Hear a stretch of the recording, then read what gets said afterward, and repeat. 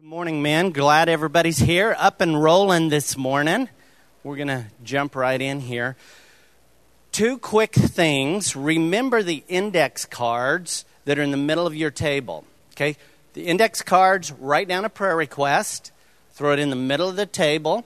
If you write one down, pick one up and pray for the guy this week. It's a great idea one of the guys in here had to help us be praying for each other in our groups throughout the week.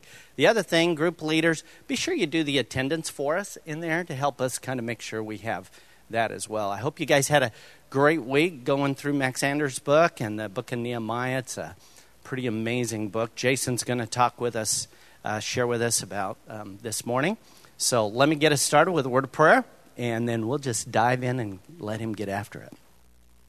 Father, this morning, as we get here, all of us are probably kind of hurried and rushed and just trying to get in the morning. I pray that you'd wake us up, give us ears to really hear what your Spirit might say to us. Lord, speak through Jason. Thank you for his heart and desire to serve us. And Lord, around our tables, I pray that there would just be a real sense of your Holy Spirit's presence today. Help us look into each other's heart, draw it out, and really see your presence as men doing life together. Lord, this morning is yours. We give it to you. Be honored in it. In Jesus' name, amen. Thanks, brother. Good morning, guys. If it's your first time here, welcome. We love having new guys here. My name is Jason Illian. I'm one of the volunteer leaders here for Summit and some of the guys' ministry. And the volunteer, I want to stress the word volunteer, meaning I am not on staff. I'm just like every one of you guys that after this I get to go to work. And, it was volunteer because kind of interesting story.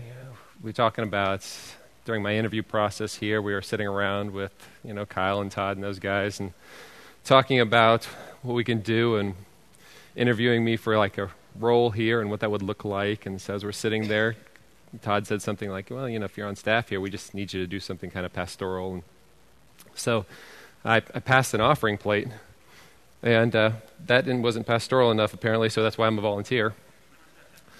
One of the things I love about kind of getting to hang out with the guys at Watermark, and this is both guys that are on staff and the rest of us, right? What I like to call the sheepdogs. A lot of times we talk about people that are on staff are the shepherds, right? They're the vocational pastors. But the rest of us are the sheepdogs. We're the ones that get to go out there every day amongst the wolves and get a chance to share the good word with the people that are with us. And one of the things that I love about being with the guys here is not only do they have a huge heart for God and they're living it out on a daily basis, but they're also having fun doing it, right? Sometimes as guys, we come to church or we come to an event and it just feels stiff, right? We don't even know if we're laugh. Somebody says something fun, we look around, should we laugh? I don't know. Should we laugh? I don't know. And with the guys here at Watermark, they're always having fun. And one of the things that happened recently, or one of the things that I did, and I'm not even going to tell you to which pastor, you're going to have to figure this out yourself. It says all Scripture is God-breathed, right? Remember the word, all Scripture is God-breathed, and it's useful for teaching, correcting, rebuking, and training in righteousness, so the man of God is thoroughly equipped for every good work. So, do any of you have friends that they always send you Scripture in email? Right? Some may be sending you Scripture all the time, and so when you send something back, you know they're not reading it. Right?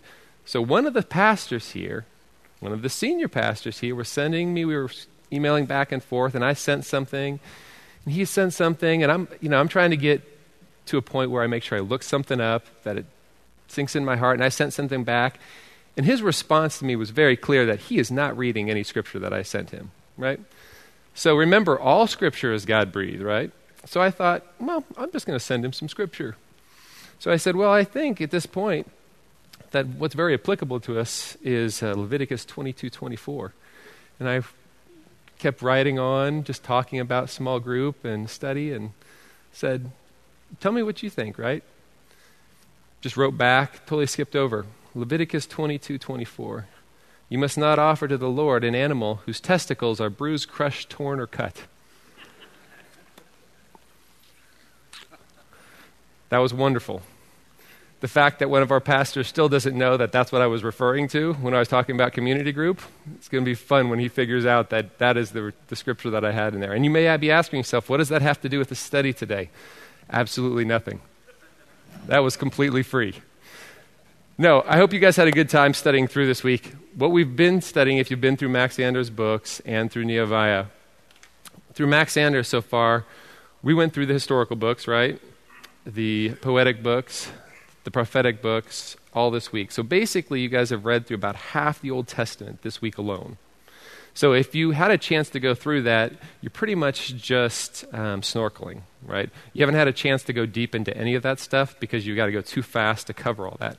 But the great thing is, and I keep hearing this as we have more and more conversations, is it's giving us a framework, which is exactly what we're trying to do, guys, is create a framework for understanding what is God setting us up with, both in the Old and New Testament, to better understand this person of Jesus Christ. Billy Graham used to talk about this all the time, that when he was preaching, no matter what he talked about, he goes, it was the same sermon.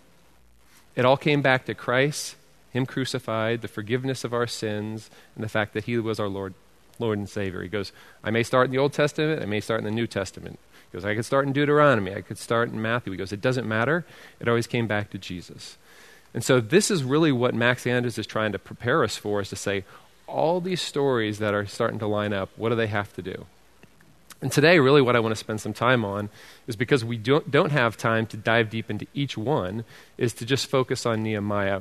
And if you have your Bibles with you, bring them out to Nehemiah. And last week when we were sitting at the tables, and afterwards, one of the guys asked, and I think it's a really legitimate question, because when you have this much material, or you're getting up in the morning and you're spending time with God, how do you focus your time? What does that look like? Some guys have I read for 20 minutes. Some say, I listen to some worship music before I have. To me, the one thing that always is coming useful for me, and this is really just what God puts on your heart, is just reading until you have that aha moment, right? Read, study, pray until God moves something into you, until he stirs something in you. Sometimes that takes me 20, 30 minutes. Sometimes that literally takes me 15 seconds. Is whenever I read over something and God grabs my heart with something that this is something that I need to focus on, right? I'm no longer snorkeling, I'm scuba diving. When you get that aha moment, don't lose it. That's the thing you should focus on. And this week for me, it was Nehemiah. The great thing at our house with our three little kids, 7, 5, and 3, every day I always ask them, what's your highs and what's your lows? What are the best things of your day and what are the worst parts of your day? And the highs and lows of studying it this week for me was, the high is, I love to get to go through all this stuff. The low is, I can't possibly dive into all of the stuff that I need to know. There's just too much material there. There's too many things. And so it's hard to do a deep dive into all this material. So what I would tell you is, you're studying through this every day. Don't worry about covering, half the Old Testament. Sometimes you'll have one verse that you need to focus on. There will be one thing that should be important to you. And what I'd like, hopefully we'll go through today and will be on your heart, is just the leadership qualities of Nehemiah. Now, if you read through our notes, it's already going to talk about leadership. So I don't need to necessarily hit on the fact of leading in the home or leading at work or leading with your family. You can read about that. We'll talk about that at the tables. But there's some things that are around that and underlying with it that are hugely important. So, Book of Nehemiah, right? Let's put some bookends around what's happening at the time. 586 BC, the Jews are taken in exile into Babylon, right? Nobody's in Jerusalem, or very few are in Jerusalem anymore. The book of Nehemiah comes at a time where it's roughly 90 years later, right? 50 years beforehand, Zerubbabel went back and started rebuilding the temple. So they rebuilt the temple. About 13 years prior to what we're about to read in Nehemiah, Ezra came back to Jerusalem. And this is a time that now comes in where we land in Nehemiah. And who is Nehemiah? What's he doing? Well, he's just a cupbearer, right? This has been 90 years since leaving Jerusalem. So guess what? He doesn't have any connections to Jerusalem, right? This is like us saying, hey, we're going to go pray and we're going to go rebuild stuff in California, even though we've never lived in California, Right? This is just what we've heard from our fathers and our fathers' fathers. This is 90 years later. And who is he? He's a cupbearer. So he's at the right hand. He's serving Artaxerxes at the time. And he's going to come back, and basically what everybody focuses on Nehemiah, he's going to come back and in 52 days rebuild the wall that goes around the city of Jerusalem. Now, that's the high level of this. But if this is what you're reading, you have to ask yourself a couple questions. How in the world did he rebuild something in 52 days that had been gone for 90 years? 90 years, there's been no wall, and in 52 days he comes back and rebuilds the wall. Second piece is, how did he do this without any position or power? He's a cupbearer. It wasn't as if he was a military man. He wasn't the king. He wasn't a general. He was just a cupbearer. And third, how in the world did he get ordinary men, women, priests to help rebuild this wall, right? I can't even get my family to clean up the kitchen, right? And in 52 days, they're able to put a wall around the city. Now, walls in general, right? You probably see why it's important to have walls for security purposes, for commerce reasons, for military power. But there was more to this wall than just this. So what I want to focus on here is, if you got your Bible, go to Nehemiah chapter 2. And I want to highlight a couple things, because there's something that really stood out to me when it came to leadership. And this is something God's been impressing on my heart for quite a while, so it's not surprising to me that he's opening my eyes to it again. So it's chapter 2, verse 4 and 5. And so this is where Nehemiah is with Artaxerxes, the king of Persia. And Artaxerxes says, hey, why are you so sad and downcast? And he says, the king said to me, what do you want? And then I prayed to the God of heaven, and I answered the king. If it pleases king, and if your servant has found favor in your sight, let him send me to the city in Judah where my fathers are buried, so that I can rebuild it. It says, the king said to me, what do you want? Then I prayed to the God of heaven, and I answered the king. Did you notice what just happened? As soon as he asked him, Nehemiah prayed and answered. How many of you are guilty of telling people, you got a problem? Well, I'm going to pray about that. I got a prayer request. I'm going to take it with me. This is not how Nehemiah prayed. Nehemiah prayed in the moment. He prayed continuously. He prayed and answered the king at that exact same time. And if you look at the Bible, I'm going to show you the scripture right here. There are 8 or 9 different times throughout Nehemiah that Nehemiah just breaks into spontaneous prayer, right? This is not the first time. If you look at Nehemiah 1, verses 4 through 6, it says, let your ear be attentive and your eyes open to the prayer your servant is praying before the day and night of your servants. And then it happens again in 2:4. And then it keeps going on and on and on. Nehemiah 4 through 5, Nehemiah 5:19. He is basically breaking down into spontaneous prayer. He is only leading. It is only a book of leadership because it's a book of prayer. See, what you want to walk away and what I want to walk away with is the fact that, praying is a part of leadership. And what Nehemiah is trying to teach us is praying is leadership.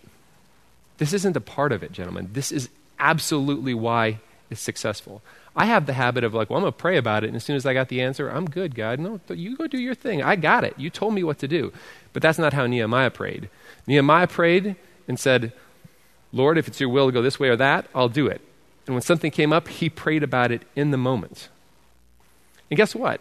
This is not surprising that he did this, because what was his job before? He was the cupbearer. Do you know what the cupbearer's job was? The cupbearer's job was to drink the cup, sip the cup before the king, in case there was poison in it. You don't tell me that brother ain't been saying some prayers before, dear Lord. Okay, you're good. Whew. Every day, he was like a bomb technician, right? Every single time he's saying, dear Lord, please not let this be. This man was used to continuously praying, right?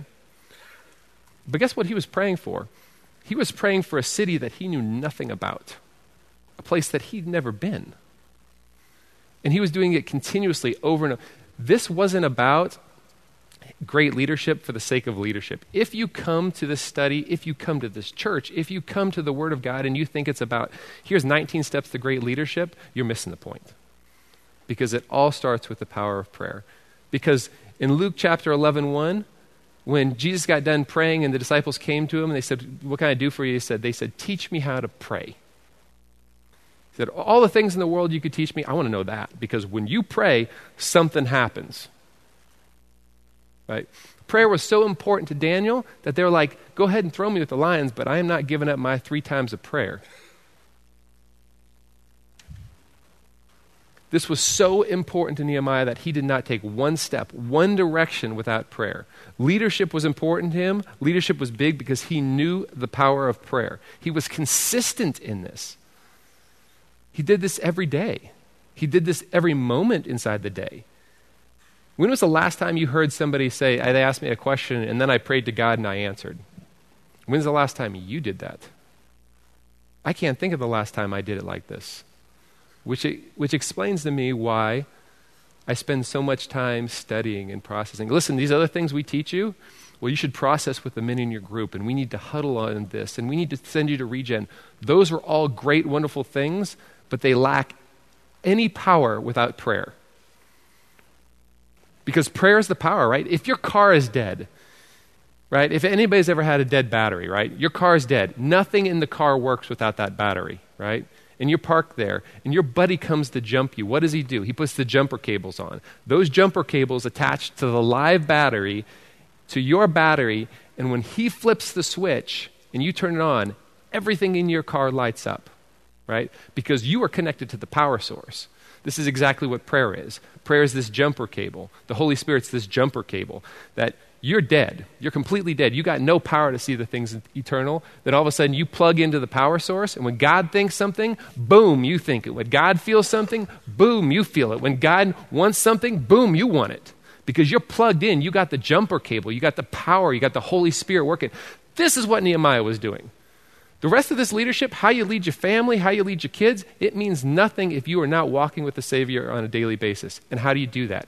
You don't do this just because you read and get smart and knowledge. You don't do this because you come and be part of a community group.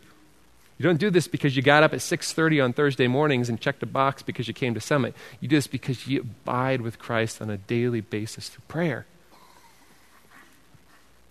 The problem that I have is that sometimes I just don't think that a prayer is going to be answered, right? My faith is so small. When God says, seek and you'll find, right? Knock and the door will be opened unto you. He's saying your prayers, every prayer that's prayed in my will and in my name will be answered. It's this consistency. Nehemiah had this consistency. He saw this consistency, right, in his daily life. I don't know if any of you are college basketball fans, but in the 60s and 70s, there was a team called UCLA, right? This was under the great coach, John Wooden. And just to tell a little bit about the legacy that they created, there was 10 out of 12 years during that time that they won a national championship, right? 10 out of 12 years. Had one of the longest winning streaks of all time. But before he ever won one national championship, what most people don't know is that John Wooden had coached 15 years before he won one. He was consistently pouring into these kids, consistently teaching them, consistently doing this time and time again until it started to show up in the external, which is exactly what Nehemiah did. He was consistently praying as a cupbearer. He was consistently falling on his knees for his people. He was consistently weeping. And then the opportunity arose. He prayed about it, and boom, he goes 52 days later, voila, there is a wall around the city. People couldn't do it for 90 years. There was all sorts of oppression, people trying to stop it. They had to build the wall with their sword at their side. They had one guy building while one guy was protecting him. It's not like he showed up one day and God says, man, you've been praying. That's so awesome. I'm just going to get rid of all the bad guys for you. Just take your time and build the wall. No, he showed up armed. People still didn't want the wall built, and they did it anyways. There was leadership because he understood the power of prayer. One. The second thing, he built a wall. But what kind of wall did he build, right? It says in Nehemiah 3:8, he built a broad wall, a large wall, a wide wall around this city, right? In Nehemiah 2:17, it says to them, then I said to them, you see the trouble we are in. Jerusalem lies in ruins, and its gates have been burned with fire.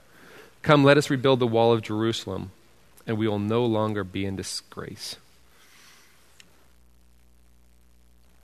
He realized that while there wasn't a wall there was disgrace for them. There wasn't a wall. What do walls do? They separate things, right? People on the left and the right, the sheep and the goats, the light and the darkness. Walls separate. There is a habit that we can get into to say, well, when they went back to Jerusalem 50 years earlier, they built their church. Well, kind of, right? To them at the time, it was a temple. It was the place where God resided. It was the Holy of Holies. It was their way of interacting with God Almighty. So without that there, they didn't have the Holy Spirit living in their lives, right? Jesus hadn't shown up yet on the scene. So this was their way to interact with God. So when they put the temple there, it was there, but it had no wall of protection around it. There was no way to protect. So the light and the darkness was mingling. The evil and the good was mingling. Like when they came into the promised land, it said, do not marry these heathens, right?